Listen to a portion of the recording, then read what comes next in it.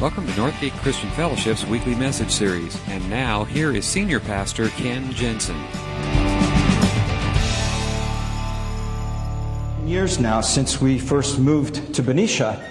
And we moved to Benicia, we moved to the suburbs with a sense of call that God had on our hearts to start a new church and to be developing a new ministry in this community. And we really had this sense that this is where God wanted us to be. And it was a little bit different from where we were living before, but we just felt that this was. And of course, part of the deal was we were actually going to be able to buy a brand new home. And I thought, okay, Lord, if we've got to suffer for Jesus, I guess if that's part of the package, we'll do it. So we did. We actually were able to buy, and it was just like a dream come true. This was like our dream home. If I could have designed my own dream home, this is the kind of house I would want to live in. This is the kind of house I would want to design for myself. And we were so thrilled, and we got all the stuff worked out, all the paperwork and all the selling of our house in Daly City and all that stuff. And we moved into our brand new home, and throughout the week we were moving stuff in. And Friday night we kind of finished up all of the last of filling the cupboards, and putting the last bit of stuff away. And finally just went to bed Friday night, just totally exhausted, but exhilarated about living in our new home. Only to wake up Saturday morning to the sound of running water. And as we lay there in bed, still kind of half asleep, coming to consciousness, my wife says, "Do you hear the water running?" And at that time I could hear. And I said, "Yes." "Yeah, I think I do. Where's it coming from?" She said, "I don't know. You better go check." So I got up, and I wandered out and walked down the stairs into the entryway, and I looked around, and our son was in the family room, and he was watching cartoons on TV, 7 years old at the time, and I walked and I stepped off the hardwood floor onto the carpet to the sound of squish. Evidently, he had gotten up that morning, used the toilet, flushed it, and the water just kept running. Somewhere in the construction process, that particular drain got plugged. And so for about a half hour, water was running, and half of our downstairs was flooded. Just everything. And the next day, we were going to have church in our living room. So, frantic call to the builders, and their emergency guy came out, and he pulled up all of the carpet and cut out all of the padding and brought in the fans and aired everything out and got it all put back together by Sunday morning. But I just thought, isn't that just typical? Isn't that just kind of a typical of life? You have your hopes, your dreams, your expectations. Everything's working out just the way that you planned. But there's always like one little thing. It never seems to be quite the same in reality as it was in your dreams. And sometimes they're minor disappointments, and sometimes they're major disappointments. But there's no way in the world that you avoid disappointment in life. Because even in your dream home, toilets back up. And roofs eventually leak. And the gophers invade the garden and the lawn, And even in the best of schools and school districts, students still get C's and D's and sometimes F's. And even in the best of neighborhoods, homes get burglarized, cars get broken into, iPods get stolen, It's just, that's life in this world. And living in the suburbs doesn't insulate you from that kind of stuff. Because it doesn't matter where you live. That's the reality of life on this world. And nobody says it out loud. Nobody says it out loud. But inside every one of us thinks, this shouldn't be happening. Not to me. Not in my neighborhood. Not in my town. This kind of stuff happens to other people. Paul wrote these words to the Roman church. "I consider that our present sufferings are not worth comparing with the glory that will be revealed in us. Creation waits in eager expectation for the children of God to be revealed. For creation was subjected to frustration, not by its own choice, but by the will of the one who subjected it, in hope that the creation itself would be liberated from its bondage to decay and brought into the freedom and glory of the children of God. We know that the whole creation has been groaning as in the pains of childbirth right up to the present time. Not only so, but we ourselves, who have the first fruits of the Spirit, groan inwardly as we wait eagerly for our adoption, the redemption of our bodies. For in this hope we were saved. Hope that is seen is no hope at all. Who hopes for what he already has? But if we hope for what we do not yet have, we wait for it patiently." That's life on this world. It's groaning. It's frustration. That's where we live. Right here in suburbia. But he goes on. Verse 28, we know that in all things God works for the good of those who love Him, who have been called according to His purpose. For those He foreknew, He also predestined to be conformed to the image of His Son, that He might be the firstborn among many brothers and sisters. And those He predestined, He also called, and those He called, He also justified, and those He justified, He's also glorified. What then shall we say in response to these things? If God is for us, who can be against us? He who did not spare His own Son, but gave Him up for us all, how will He not also along with Him graciously give us all things? Who will bring any charge against those whom God has chosen? It is God who justifies. Who then can condemn? Christ Jesus, who died, more than that, who was raised to life, is at the right hand of God, and is also interceding for us. Who shall separate us from the love of God? Shall trouble or hardship or persecution or famine or nakedness or danger or sword? No, verse 37, he says, in all these things we are more than conquerors through Him who loved us. For I am convinced that neither death nor life, neither angels nor demons, neither the present nor the future, nor any powers, neither height nor depth nor anything else in all creation will be ever able to separate us from the love of God that is in Christ Jesus our Lord. He says, life is filled with minor irritations. Life is filled with major hardships. Life is filled with disappointment. And living in the suburbs doesn't insulate you from that, although I think sometimes we think it ought to. He says the answer is not to insulate yourself from it, because you can't. And the answer isn't just to learn coping skills to deal with it. He says there is something far deeper for us, that we can actually grow through discouragement and through disappointment. And whatever disappointments you have had in your life, whatever disappointments you might be feeling right now, he says there is a way to not only cope with it, but to actually grow through it. And the key in this passage is, over and over again, he uses this phrase, we know. He says there are certain things that we know, and we know them to be true. And because of that, we can grow through our difficulties and grow through our disappointments. So that's what we're going to look at this morning. How do you grow? How do you grow through disappointment? Well, the first thing he points out is we got to learn to acknowledge life's limitations. Life on this earth has its limitations. The first thing he says we know is, we know that God created, all that God created has been groaning. And that's not all. He says, we also groan inside. There is a groaning to life on this earth. He goes, verse 20, for creation was subjected to frustration.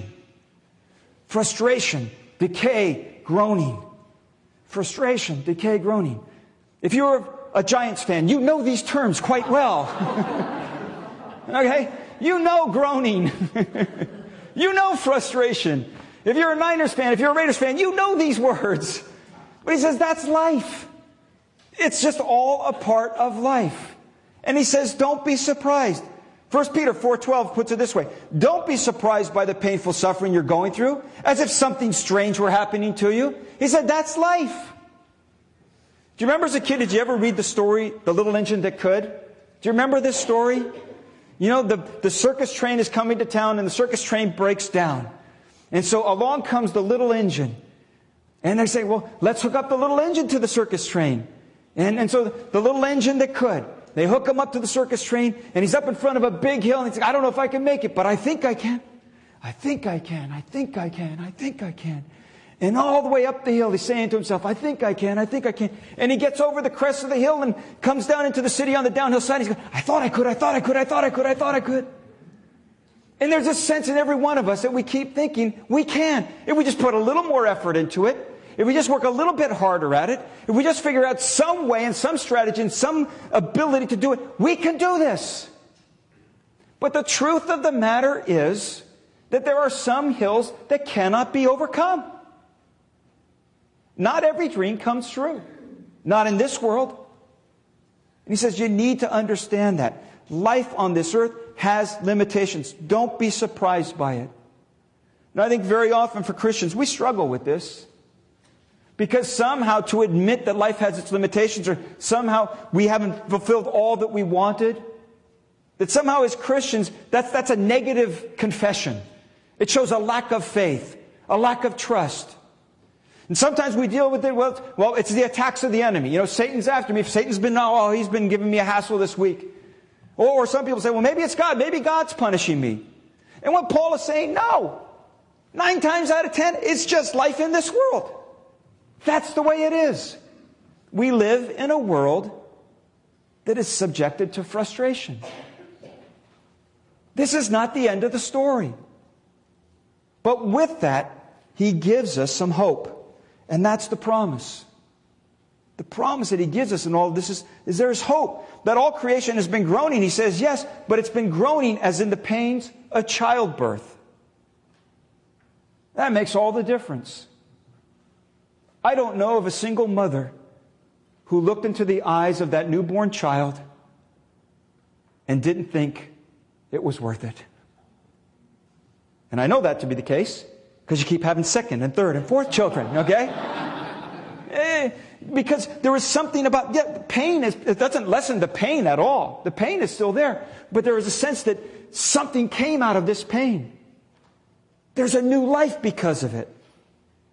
And what Paul is helping us to understand is, yes, this life is filled with disappointment and pain. But he says, understand, it's like the pains of childbirth. And there's a big difference between a woman who is suffering pain and doesn't know what's going on with her body and a woman who is going through the pains of childbirth in anticipation of a life that is about to be born. It makes all the difference. The pain might be the same, but the outcome makes it all worth it. And he says that's the hope that we have. It is a confident expectation that whatever it is that we might be going through, whatever frustrations, whatever limitations, whatever disappointment, it's that we can look forward to something beyond this. And that's what makes the difference. Hope gives us the ability to look at our disappointment through the eyes of the future. That there is something more going on here. And so instead of becoming consumed with the present circumstances or becoming embittered about what might have been, we're able to embrace the future in a different way. We understand the last chapter hasn't been written yet. The story is still unfolding. And so Paul says, who hopes for what he already has? We don't have it yet. But if we hope for what we do not yet have, we wait for it patiently. That's the hard part. But he says, understand, life on this earth, it has its limitations. This is not the end of the story. It's still unfolding. So understand that and acknowledge the limitations. But he says, on top of that, then begin to look for God's hand at work. That's the second thing he says that we know. Verse 28. We know that in all things God works for the good of those who love Him, who've been called according to His purpose. He says that's the second thing we can know about disappointment. We know that God is working. We know life has its limitations, but we also know that in that God is working. Now notice he doesn't say everything that you go through is going to be good. That's not the promise. But what he says in the middle of all of it, God is working good. And what we need to do is begin to see, God, what are you doing here? And instead of asking the question which we typically ask, why me, Lord? He says a better question would be, what, Lord, are you doing in me? What is it that I need to learn? What is it that you're doing here? You see, when I keep asking the question, why me, it feeds these feelings of victimhood. You know, I'm helpless, it all just happens to me, and everybody else is to blame. And it leaves us cynical and embittered. If we begin to ask the question, okay, God, what are you doing here? What is it that you're trying to show me? Where is it that I've kind of lost sight of what's really important? Then it makes disappointment much more redemptive and healing and proactive. The promise that He's given to us is that there is meaning even in our disappointments. There is meaning and purpose to it. When we run into problems and trials, he said, they help us learn to endure. And endurance develops strength of character in us. And character strengthens our confident expectation. James wrote about the very same thing. He said, the testing of your faith produces perseverance. So let perseverance finish its work so that you may be mature and complete. God's working. God is working in your life. In our small group, we've been going through a study together, a video series done by John Ortberg.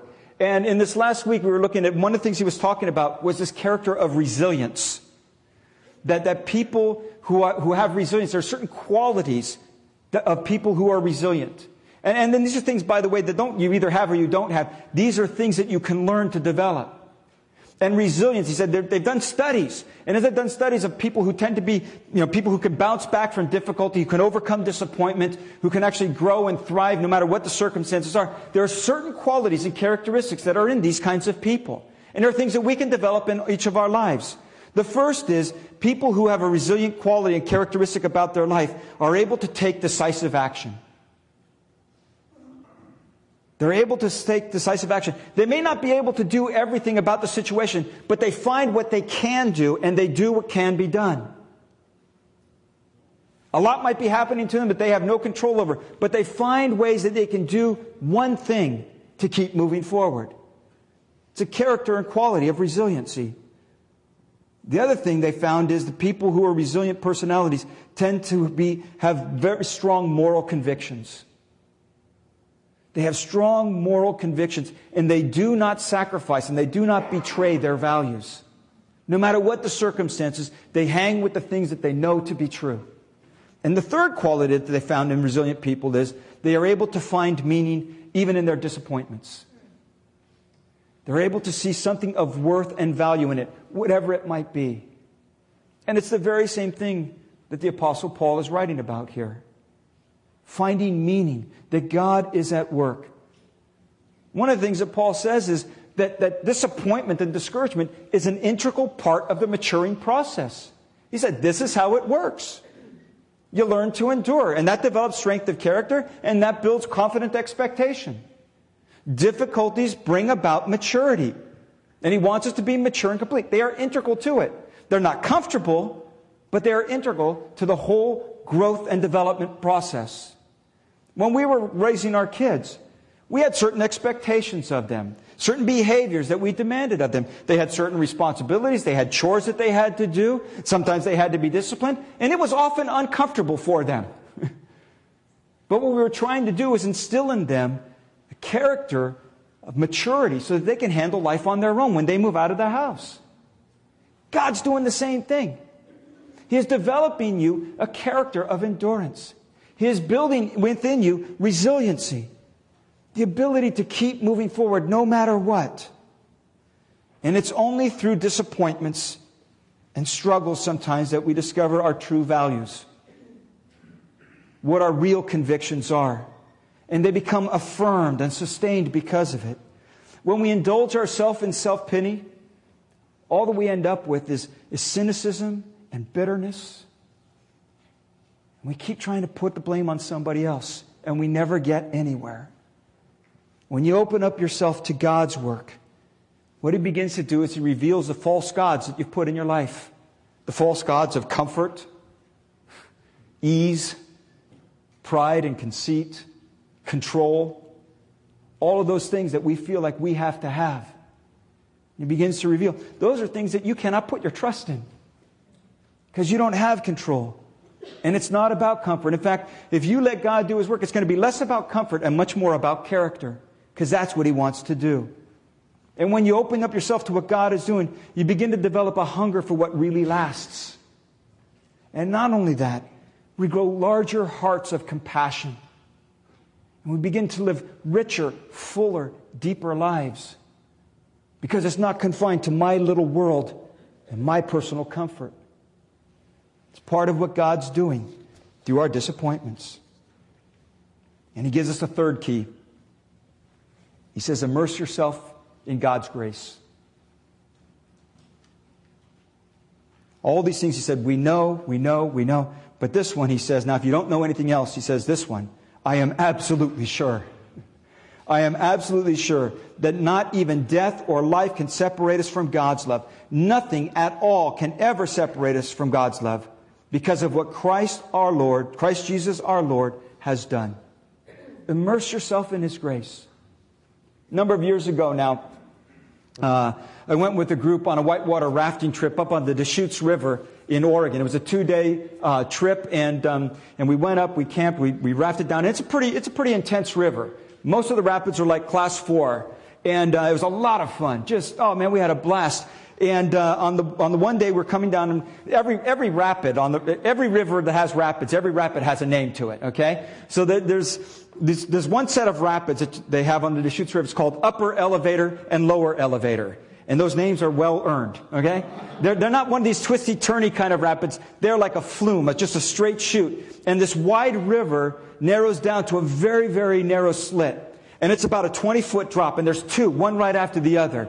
And you know, our guide took us through there. We were on like three rafts of us, and we just went through the thing. Man, what a rush. Just picked up speed. The water was just rushing through. Boom, right through the flume, down, hit the bottom, come up, hit the next one, boom, out the other side. Wow, that was cool. So the guide says, okay, now let's paddle over to the side.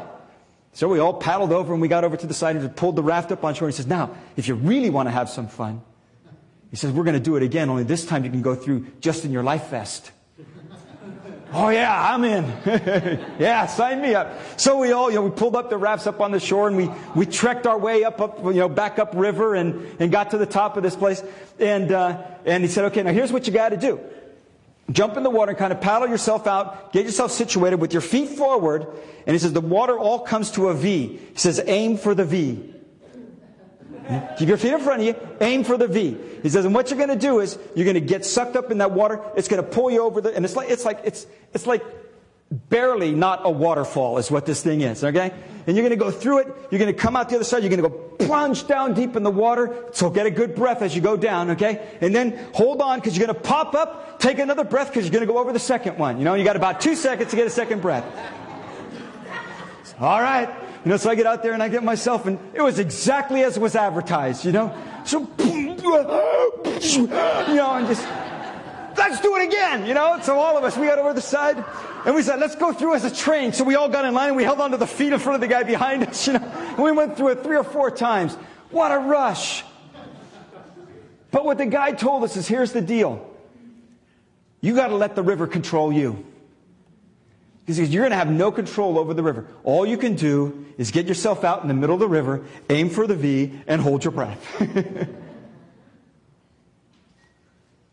We need to learn to immerse ourselves in God's grace that way. To understand we're not in control. But just get ourselves out in the middle of a river.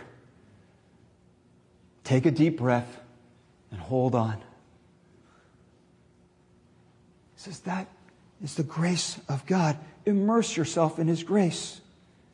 I'm absolutely sure that nothing can separate us from His love. That's the promise. The promise that He has given us is the promise of an inexhaustible love. An inexhaustible love. In fact, let me read that whole section to you because I kind of gave a short version on your outline. Let me read the whole thing. He says, who shall separate us from the love of Christ? Shall trouble or hardship or persecution or famine or nakedness or danger or sword? He says, no. In all these things we are more than conquerors through Him who loved us. For I am convinced that neither death nor life, neither angels nor demons, neither the present nor the future nor any powers, neither height nor depth nor anything else in all creation will be able to separate us from the love of God that is in Christ Jesus our Lord. I looked at that and I tried to come up with as many adjectives as I could to describe what that love is like that he's describing here. It's an inexhaustible love, but it's even more than that. It's an immeasurable love, an unstoppable love, an unquenchable love, an unfailing and relentless love. He says, rest in that. Immerse yourself in that. In the middle of your disappointments and when you're wondering where in the world is God, He says, take a look at the cross. God did not spare His own Son. He gave Him up for us all. Then won't He also freely give us everything else? He didn't spare His own Son. If He shows you that kind of love, isn't He going to take care of the rest? If you find yourself in the middle of disappointment this morning and you're wondering, where's God? Where's God in the middle of all of this? Take a look at the cross. Because in that He's showing you, I'm right here. He doesn't shield us from disappointment. What He does do is He joins us in the middle of it. And He gathers us in. And He holds us tight. And He speaks words of comfort and promise and hope. And He guides us through it. And that you can rely on. He's never going to abandon you. He's never going to leave you out there fending for yourself, drowning in that water. Immerse yourself in His love. You know, the thing that I find very often when people go through times of discouragement and disappointment, a lot of what comes along with that is feelings of failure. And it doesn't seem to matter whether it's something that they brought upon themselves or something that somebody else did to them. There's always this feeling of failure. I should have seen it coming. I should have known better. I should have chosen differently. Woulda, coulda, shoulda, you know. And we start beating ourselves up. So on top of the disappointment, now we feel the shame and the guilt and everything that we pile on top of that.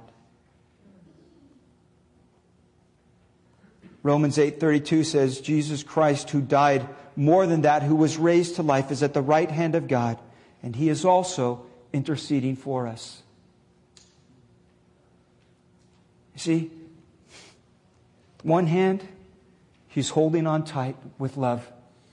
And with the other hand, He's standing before the Father, pleading our case. He says, that's the love. The immeasurable, inexhaustible love of God. And in that is hope. Romans 5:5 says that hope does not disappoint us because God has poured out His love into our hearts. Lewis Smedes is one of my favorite authors. I've read many of his books, and he wrote one a number of years ago called How Can It Be All Right When Everything Is All Wrong? And he writes specifically about personal dark period in his life, just overwhelmed by the circumstances and just feeling all alone by everything. And he writes these words. He said, I have never known such a lonely pain, never such fear, never such helplessness, never such despair. I was lost, utterly lost. I felt a life of pious trying going down the drain. A life of half-baked belief in the grace of God exposed as futile. I was sunk. I screamed for help and none would come. I was making my bed in hell. I lay down in my spiritual waste, but I did not sink. When I was flopped into nothingness, I fell into God. The old Hebrew poet was right. You can make your bed in hell and find your rest still in God's hands. It is not a terrible thing to fall into the hands of a living God, no matter what Jonathan Edwards said. His hands are pierced with the nails from Christ's cross. His hands are the strength of His love, the power to hold us and keep us from falling into a hell without God. I discovered, all by myself, in touch only with my final outpost of feeling, that I could be left deserted, alone, all of my scaffolds knocked down, all the stanchions beneath me pulled away, my buttresses fallen. I could be stripped of human hands, and I could survive.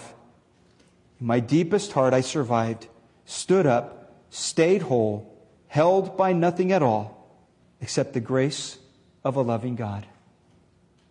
I was in the hands of God. I could live by grace. Would you bow your heads with me?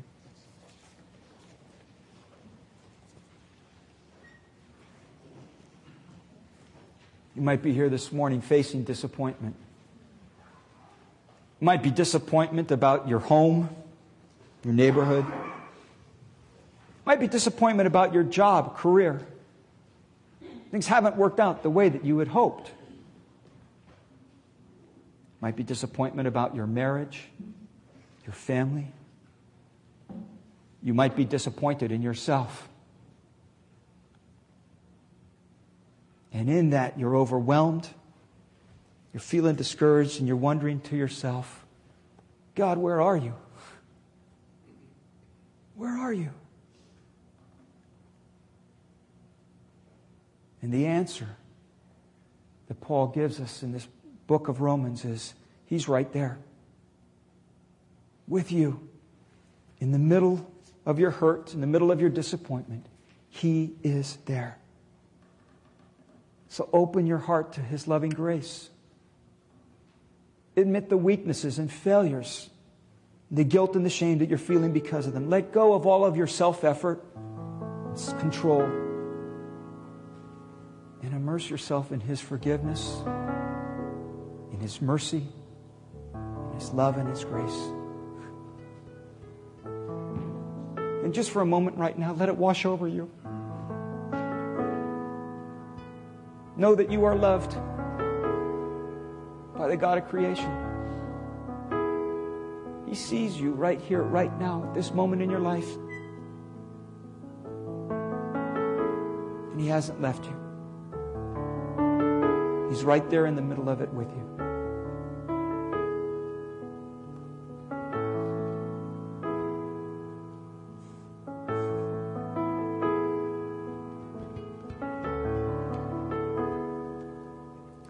Lord, life is filled with disappointment.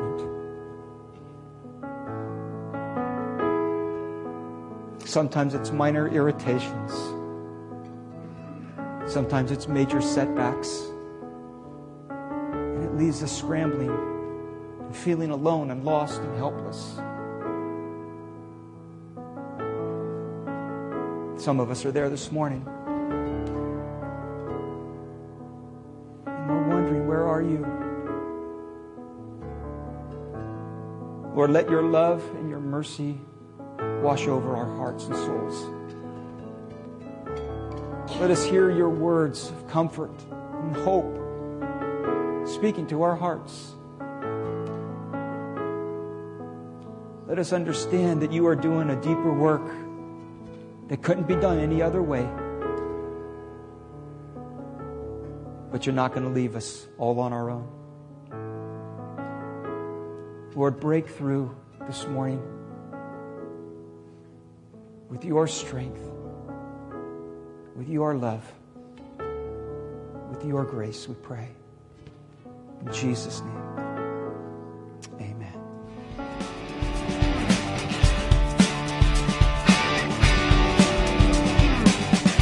Thank you for listening to this week's message. We trust that you'll join us again soon for another uplifting message from Northgate Christian Fellowship, located in Benicia, California.